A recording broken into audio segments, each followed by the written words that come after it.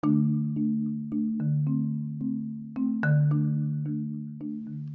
you for listening in right now. Glad to have you here. My name is Nyla, and this is Greener Thoughts. I help you understand the environment today so you can experience a greener life. Let's connect online. You can reach Greener Thoughts by voice message. The Anchor.fm link is in each episode's show notes. You can do so via the Anchor app or by email at greenerthoughtspodcast@gmail.com.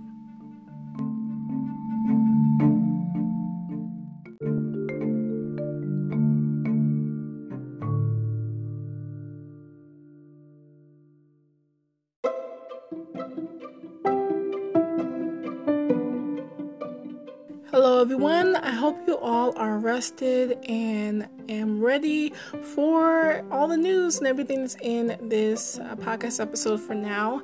And I just want to get started with a few environmental holidays. Be sure to mark your calendars and to have these in mind for years to come.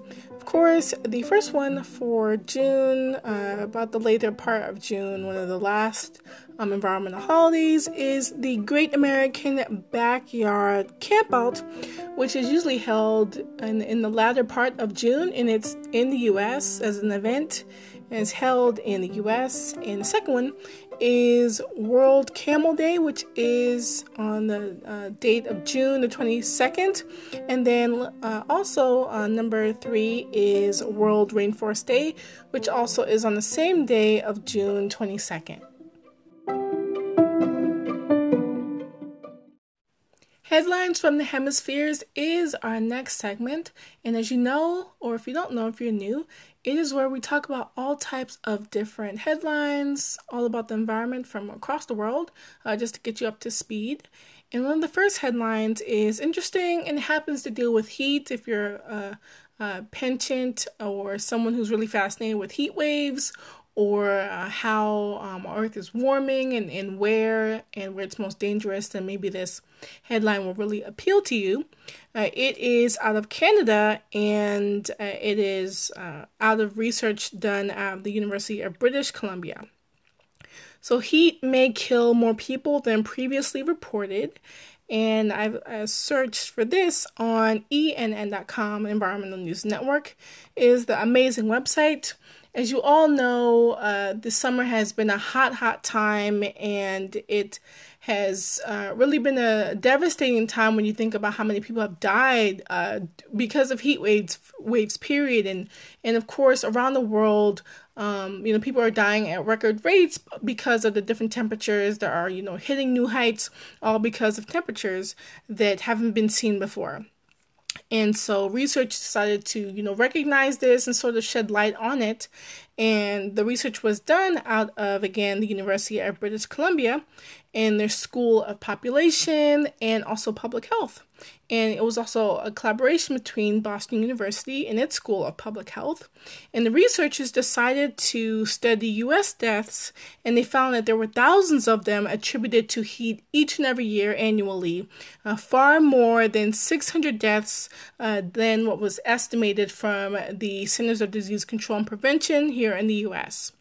Their study estimates that heat contributed to the deaths of 5,600 people each and every year on average between 1997 and 2006 in about 297 counties, which surprisingly comprise about 60% of the U.S. population, which is about 3/5.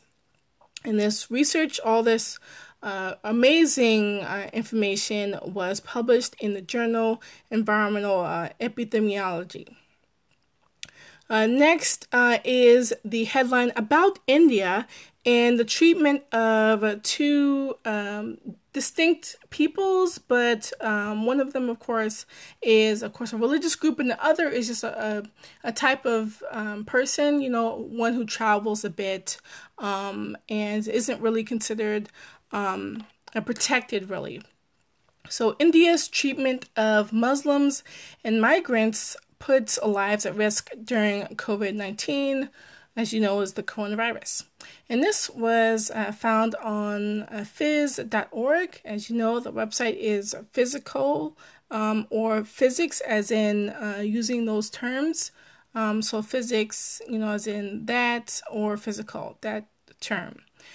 So it was out of India, and it kind of brought to light the disparities between those who happen to be Muslim and those who happen to be even poor, and those who happen to be kind of stuck in the balance in India. And the Prime Minister of India is Narendra Modi, and he's been the current Prime Minister of India for a bit now. And he currently isn't really bringing, safety to the people, or some of the people that they, are talking about, and safety. And he's kind of excluding different groups of people, especially Muslims, which I don't know why he has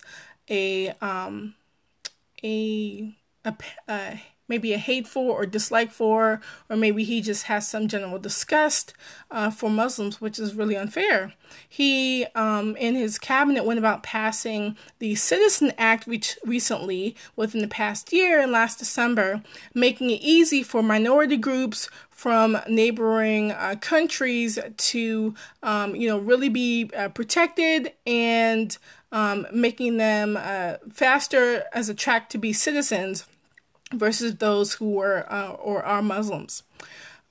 Next, it just really compounds the amount of fear about the pandemic, first of all.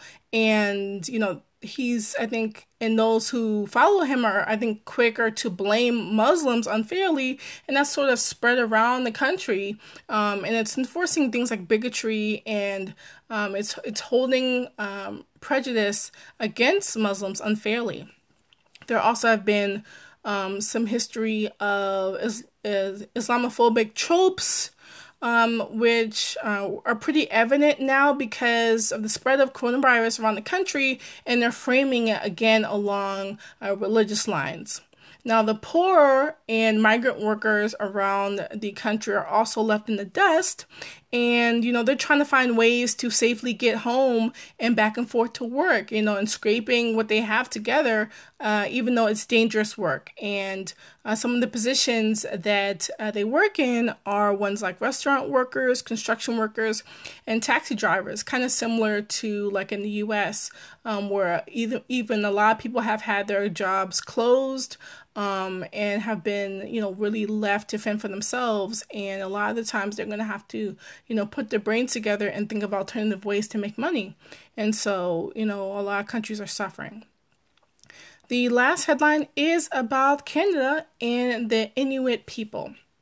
So in Canada, Inuit communities are shaping research priorities. And I found this on grist.org. So this, of course, comes out of Canada, and it all started way back when in 2010, which seems like a blur. But 2010 was such a year even for me. That's when I graduated from high school and went to university, and it was an amazing start. And a few years even after that, amazing times until I graduated university. But to finish with the story, it starts off with a particular village, really, really small, called Nain. And it had a mini disaster, and I never even heard of what happened to the little village until, picking up this story. And so this village was struggling with temperatures that were getting dangerously low. So normally they're in single-digit temperature, no biggie. But then they started, getting the temperatures of about 10 degrees above normal. And so their sea ice was becoming thin, cracked, very dangerous. It was very sketchy. And so their hunting, which they do, was becoming dangerous because it's risky even to fish out in that environment, almost impossible. Their food supplies are going to, of course, be low, and the community really struggled, and ice travelers even were suffering as far as accidents. 1 in 12 were facing accidents that year in 2010. So to prevent that natural disaster, essentially a mini one, from ever happening again, the researchers and scientists of that region, of the Inuit people and those who study or have been studying that region for a long time, especially with the permafrost and prehistoric glaciers, they decided it was only natural to solve the problem. So they went about discovering and making this device, which in real time, it's called the Smart Ice. It will, and it was born and bred of one of the only 3 Inuit-owned research facilities in northern Canada. It is amazing because it integrates ice knowledge and those who know much about the ice in real time with data that's gathered from these different sensors, and they pull it from sea ice. And so the program was sort of kickstarted 2 years after that in 2012 in Nain, and the Smart Ice really was centered on making sure that there was reliable mapping around travel hazards, and people were protected either via desktop or smartphone. And, that's a brilliant idea. That's a brilliant thing.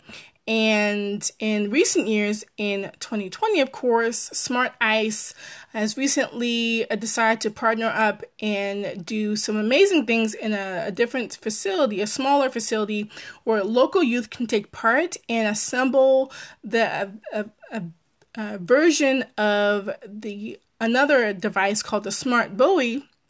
And it's being distributed to communities all in the north, and it actually took place earlier in the winter of 2020, only when it was safe, though, when the ice was forming, even though it kind of started late. Do you love Greener Thoughts? Supporting Greener Thoughts ensures more giveaways are available, with even more exciting prizes, future Greener Thoughts merchandise, and surprises found only on Greener Thoughts. I greatly appreciate and love all of the listeners who have tuned in and who support Greener Thoughts by doing good for the planet. One of the many ways I would love your support is by clicking the second lower link in the description section of this episode. It's the direct support link for Greener Thoughts.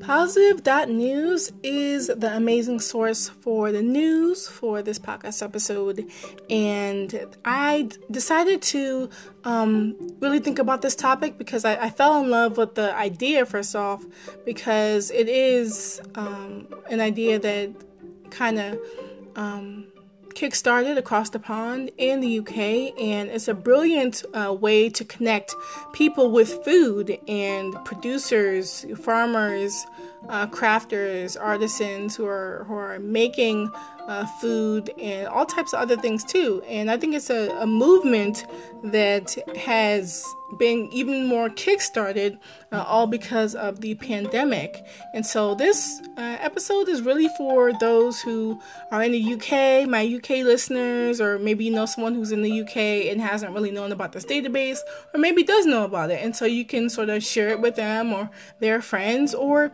even if you want to just learn about these websites and other things yourself, because I'll talk a little bit about them. But the main focus of this is for, those who are conscious about food, really love fresh foods, who doesn't, but you want to be connected in a way where you know where it's coming from. Again, I've talked about in a few episodes, mainly my food episodes, about connecting with where your food is coming from, like learning about the producer, the farms, how long it takes to get to your plate, in the process of, how it's butchered, or just where your meat is coming from, how many miles it's traveled to get to your plate. Maybe I should do a podcast episode about like food documentaries, because I love watching them. Always, 40 minutes to an hour or more. I love absorbing that information.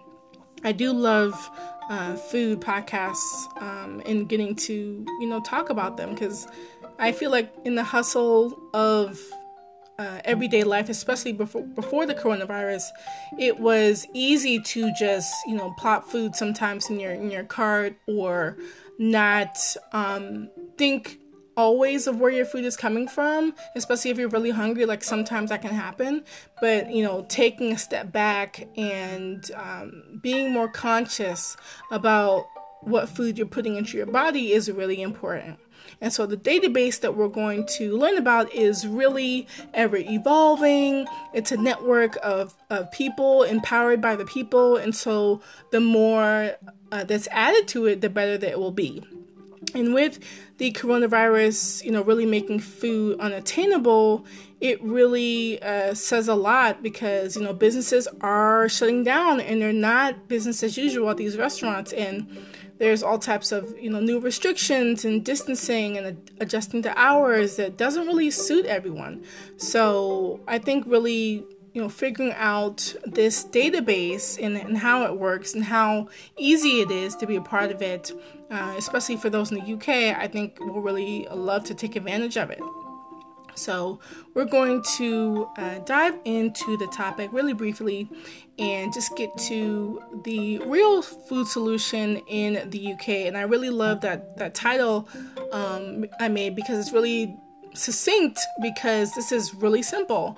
The first part of this is learning about how these farms to feed us came to be, and that's the name of the database and the movement, Farms to Feed Us. So it is, like I said, a huge database. It's small scale starting a little bit, but it's growing, so it's getting bigger and bigger. And it kind of captures small scale farms and growers and those who sell things like vegetables, meat, dairy items, all types of things directly to the public. And so 300 producers are at least listed in the database, but more and more added every week. And the founder of this, who really had the idea and kickstarted it, was Kathy St. Germans. And she's a writer and organizer of regenerative agricultural events. And so she knows quite a bit about food. And she kickstarted it and really made it pop, because the coronavirus really put a damper on restaurants and had them closing. And she felt like the restrictions were really not the wave. She didn't want the food and suppliers, the farmers essentially, left in the dark as far as where their food would go to next, or how they would service people, because the restaurants had been closed. So how does it work? It's really simple. The customers, who are us, the general public, or at least those in the UK, they can access the database via the Farms to Feed Us website, which is super simple, really chic. I've looked at all the websites, including this one, and also the ones that we'll talk about a little bit later. And people can look up farms in their area and what they're selling, and just click through and order online directly from the farm. I wish that was possible here in the US. And the initiative, again, was set up because of the coronavirus crisis, which is amazing. This is a brilliant idea. And she hopes that it will become permanent in the future, especially for people who want to buy directly from farmers and growers, which is spot on. I wish that was a permanent idea, even here in the US, or maybe the fact that Farms to Feed Us could go global. So let's look at some other initiatives that are connecting people with producers. There are quite a few others, and you may be wondering about a few, especially if you are in the UK. Maybe you don't know about them. Who knows? But the first one is pretty simple. It is a local electricity bill, and it was one to be passed, and probably is passed by now. But it was focused on making community-scale renewable energy generators be able to sell the power directly to people in the UK, and that's what's been put before Parliament. And this is the local electricity bill that was compiled and created by this non-governmental organization, NGO, and it's called Power for People. And they're all about clean energy, renewable energy, and helping it benefit local communities and not big corporations or anything like that. And so the focus is, if this was to become law, and it probably is, that it would make energy regulators, for example, like Ofgem, make sure that they have setup costs and they're selling their power directly to the local people. So they're making a proportion to the size of their business. And so renewable energy projects are made more possible and more real, and they're more feasible because of this model. And next is number 2, United We Stream. And so this is for anyone who is a party goer, loves club music, bounce music, house music, whatever type of music, especially those that are popular and hot in the UK. This is great because DJs, they actually stream and work in nightclubs that are, of course, empty because of the coronavirus, and they release music and people can stream it because of the lockdown. And so it makes it so that the people who are taking in the music have that experience of live music and sort of, get that interaction with the DJs. And it's great because party goers, ravers, etc., can make donations for every DJ that they want to, and this goes a bit towards saving venues and music event spaces that were previously closed. And United We Stream, or UWS, was started in Berlin at the beginning of the coronavirus, but it spread to many other cities all across in the UK, including Manchester. And then last but not least, number 3 is the Artist Support Pledge. Now this is fascinating, especially if you love art and have an Instagram. You would probably love this idea, and it can probably earn you some cash and some money to support your artists' activities or your livelihood. Maybe this is part of your work, so you would probably love this. So artist Matthew Burrows, he went ahead and hatched this plan to help his colleagues and others who are trying to sell their work and do it directly via social media. So on Instagram. So how it works in a nutshell is pretty simple, but there are instructions a bit more on his website. So the artists will definitely post their work on Instagram for no more than 200 euros. And then if an artist, or when an artist reaches about 1,000 euros of sales of their art, then they have to buy another artist's work, and it's really small, the amount, give or take. But 3 months on the Artist Support Pledge initiative has already raised 48 million euros. That's a lot of money, even if you only have to put a little bit towards someone else's work. So it's artists supporting artists. I really enjoyed the different organizations that are doing much to sort of revive themselves from being like stagnant when it comes to how the coronavirus is operating. It's definitely a mix of, music and art, which is always amazing, and, getting the power of renewable energy in the hands of communities that really need it. That's where it all starts. Just having that engagement of campaign organizing, grassroots organizing. Those things are really powerful, and I'm pretty familiar with them, especially with a political sphere. And even, as a Green Party member, just networking with people is really big. And whatever issue you have, just clamping onto it and making sure other people you align with, they learn about your ways and your experience, and you connecting with them and sharing that is really big. I really give great kudos and high kudos to those in the UK who are powering through, because I know it's a tough time for everyone abroad, but a lot of people are struggling. And so there are some real notes that we can take from what we have learned here in this podcast episode. And I love that the UK has been so creative in the ways that they are capturing the ability for people to still be connected in a way, especially with something like food or with music. I lit up at the idea that people would, dance and donate monies to get their favorite club open, or someplace that they, really were a fan of before the pandemic. Like, that's amazing. Like, that is a genius idea, and I don't know why it wasn't started here in the U.S.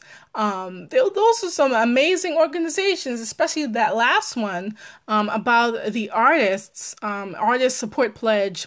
It's brilliant, and I really do. I think that those are some powerful ideas. And I want to talk about each and every one of the different groups and how you can sort of best contact them. Really easy stuff, especially with the first one.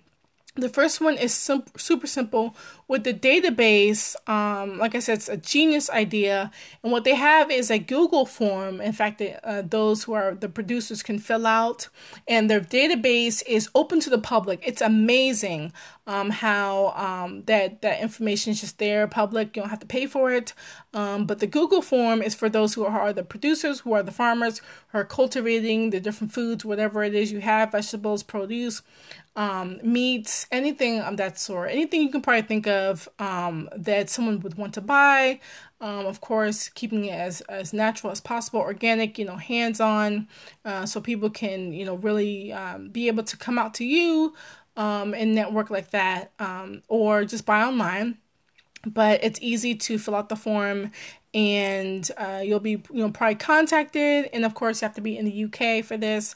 I cannot wait for maybe this to go global, and then they can do a bit more with this idea. An initiative. So the next website is great too. The Energy Campaign website for them, for Power for People, is great.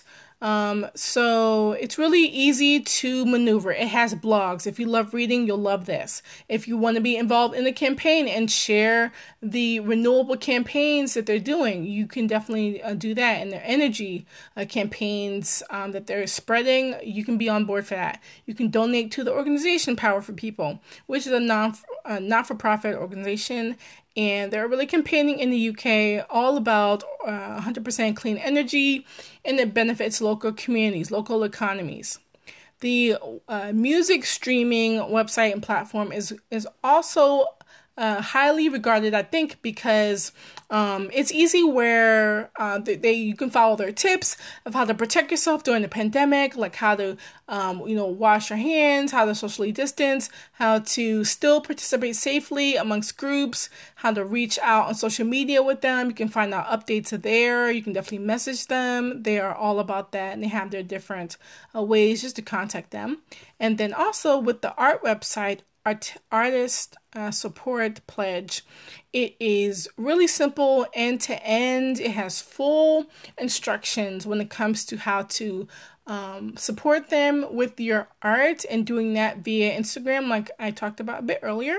And also you can participate in supporting other artists, probably all around the world, especially if this is reached out. And it's all, via hashtag, and you can just click on their art and try and support them as well. And all these groups are amazing because they're extremely accessible. You can, give them a call. You can email them. You can message them on their social media platforms. Of course, you can send them a message via their contact forms. That's also a way to do it. You can mail some of them, or you could just, of course, reach out via social media. And again, they're all there for you. You can just reach out to them. And learn so much, exchange so much, and it seems really fun.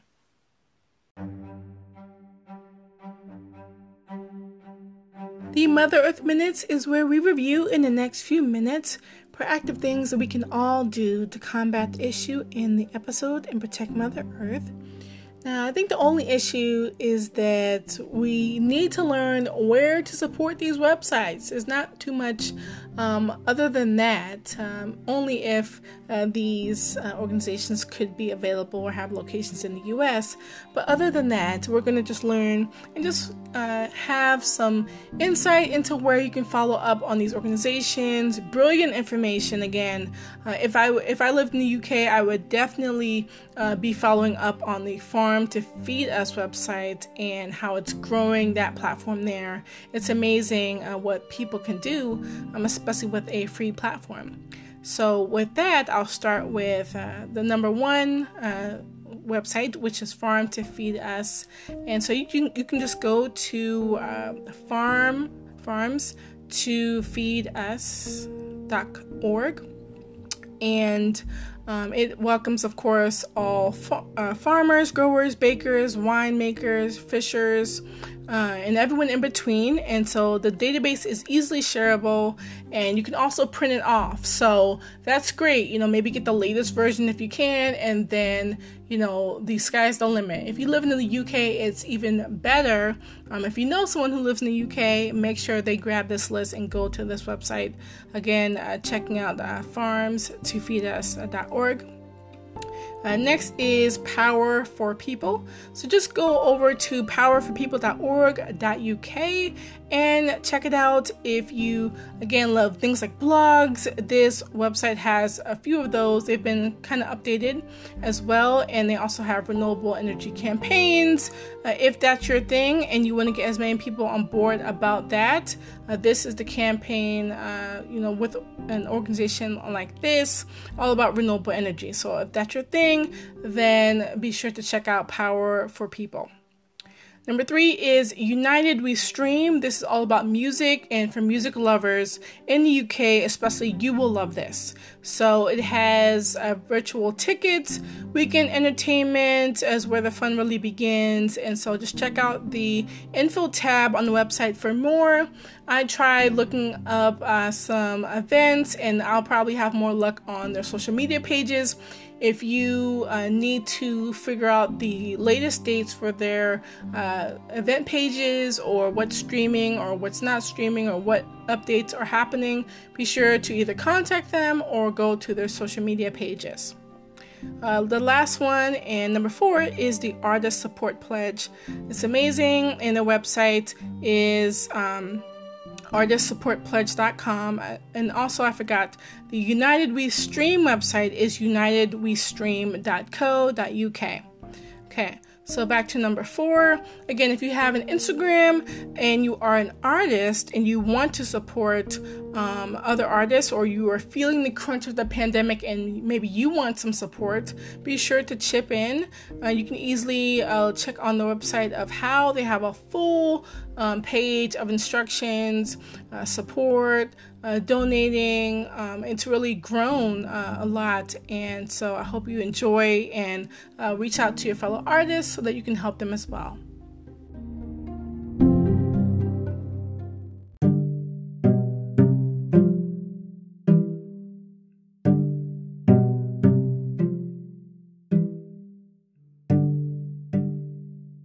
The eco-fact of the day is that for the first time in more than 60 years, the eastern indigo snake is breeding in the wild in Alabama. That fact was sourced from the Sierra Club Sierra magazine in the May-June 2020 issue.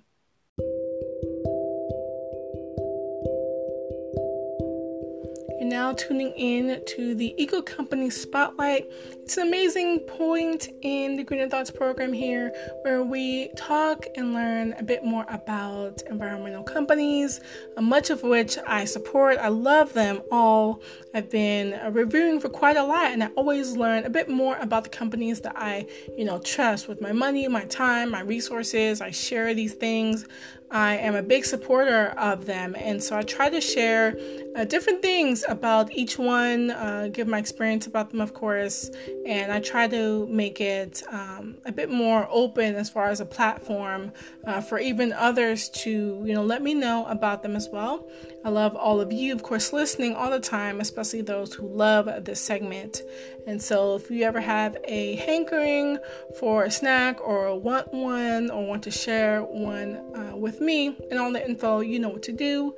You can always just email it to me at greenerthoughtspodcast@gmail.com, the details, or you can send me a voice message.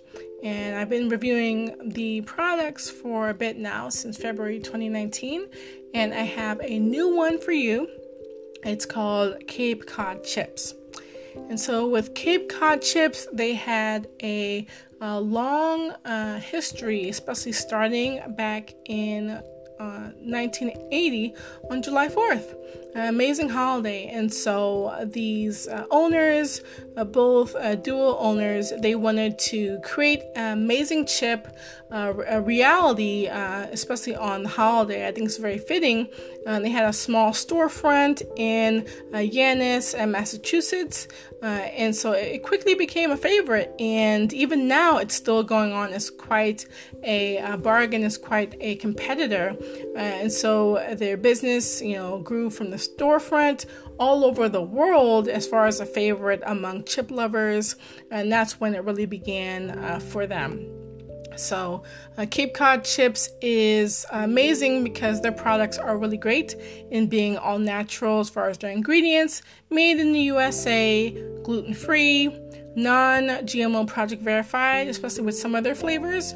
They also don't have any artificial colors, flavors, or preservatives to their chips. They're kosher, and they don't have any trans fat. And as far as their product selection, they do have quite a bit of different chips. They have their classic, 40% less fat chips, their multi-pack chips, their waffle cut, and their waves chips. Now I'm going to briefly just talk about all of them. With their classic, they have their dark russet, as regarding like russet potatoes, of course. They have the original lightly salted, sea salt and cracked pepper, sea salt and vinegar, sour cream and onion, sweet and spicy jalapeno, and sweet mesquite barbecue. They have their 40% less fat and aged white cheddar and sour cream, original sea salt and vinegar, and sweet mesquite barbecue. They have their multi-pack and original multi-pack, less fat multi-pack, less fat variety pack, less fat original multi-pack, and they have their waffle cut chips and sea salt. And then they also lastly have their waves chips and honey barbecue, jalapeno ranch, 40% reduced fat sea salt, and their white cheddar and sour cream chips. Now, I love Cape Cod chips, mainly because I've had mostly, and I tend to only get these ones, the original and sea salt and vinegar chips, because I'm just a penchant, love, and have a hankering always for sea salt and vinegar, or just salt and vinegar chips, period. Or also jalapeno, or maybe cheddar and sour cream, or I think jalapeno is where I talked about that. So I love their flavor. Their flavor is amazing. I wish it had other flavors too, but I'm glad that it has my favorites. It's amazing with the natural ingredients. I will say that as well, because sometimes it's hard finding a chip that is perfectly crunchy, doesn't have any artificial aftertaste or bad ingredients you can't spell, and actually comes with a lot of chips or different sizes that kind of suit your needs. And that's kind of in the Cape Cod chips, which is amazing. I love that it's in a few different stores, especially the ones that I shop in or just will pop in just to shop a little bit, and they're convenient, so that's pretty good. For me, it's in my top 3 as far as chips. I love my Lay's chips, I love my Kettle Brand chips, and I also love Cape Cod chips. And then I also love I think Miss Vicky's is the other one I love too, and I love another brand of chips as well. So it's in my top 3 as far as chips goes. So I highly recommend these for anybody who loves just nifty, really great flavor, who loves maybe small bags. They have big bags as well, but they're known as being, just really wholesome. Great quality ingredients you can't really find all the time. And they've been around a long time, so they know what they're doing. And their chips are really, really crunchy. I'm a fan of them because their chips mainly are the kettle chips, and they'll have the different packs too. They have the multi-pack, waves chips, waffle cut. They have different styles of chips too, and they have the classic as well. They are great for lunch, or maybe you are a fan of packed lunch, for a snack every so often, or maybe for a cookout. I've seen these at a few cookouts. These are great, and they kind of, go a long way. And so I give them about a 5 green thumbs up, and the packaging isn't recyclable, so that's kind of a bummer. But as far as their pricing, they are amazing, really cheap, cheap in a good way as far as the price, but great quality. You can find them in stores, online. They're pretty much everywhere, and again, they're in little bags and big bags. I've seen them more in the big bags as far as stores, but little bags if you're at a snack machine or in a place that is catering or something like that, you'll probably find the little bags a bit more easily. With the brand Cape Cod chips, they are of course found in stores and online. You can find them at the website capecodchips.com.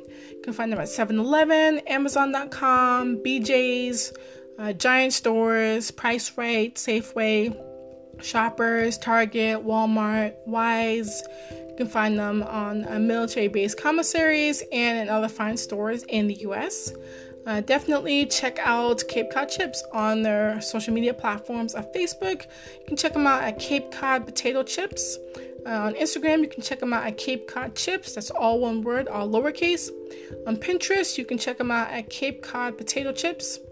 On Twitter, you can check them out at their social media page at Cape Cod Chips. And on YouTube, you should check them out at Cape Cod Chips.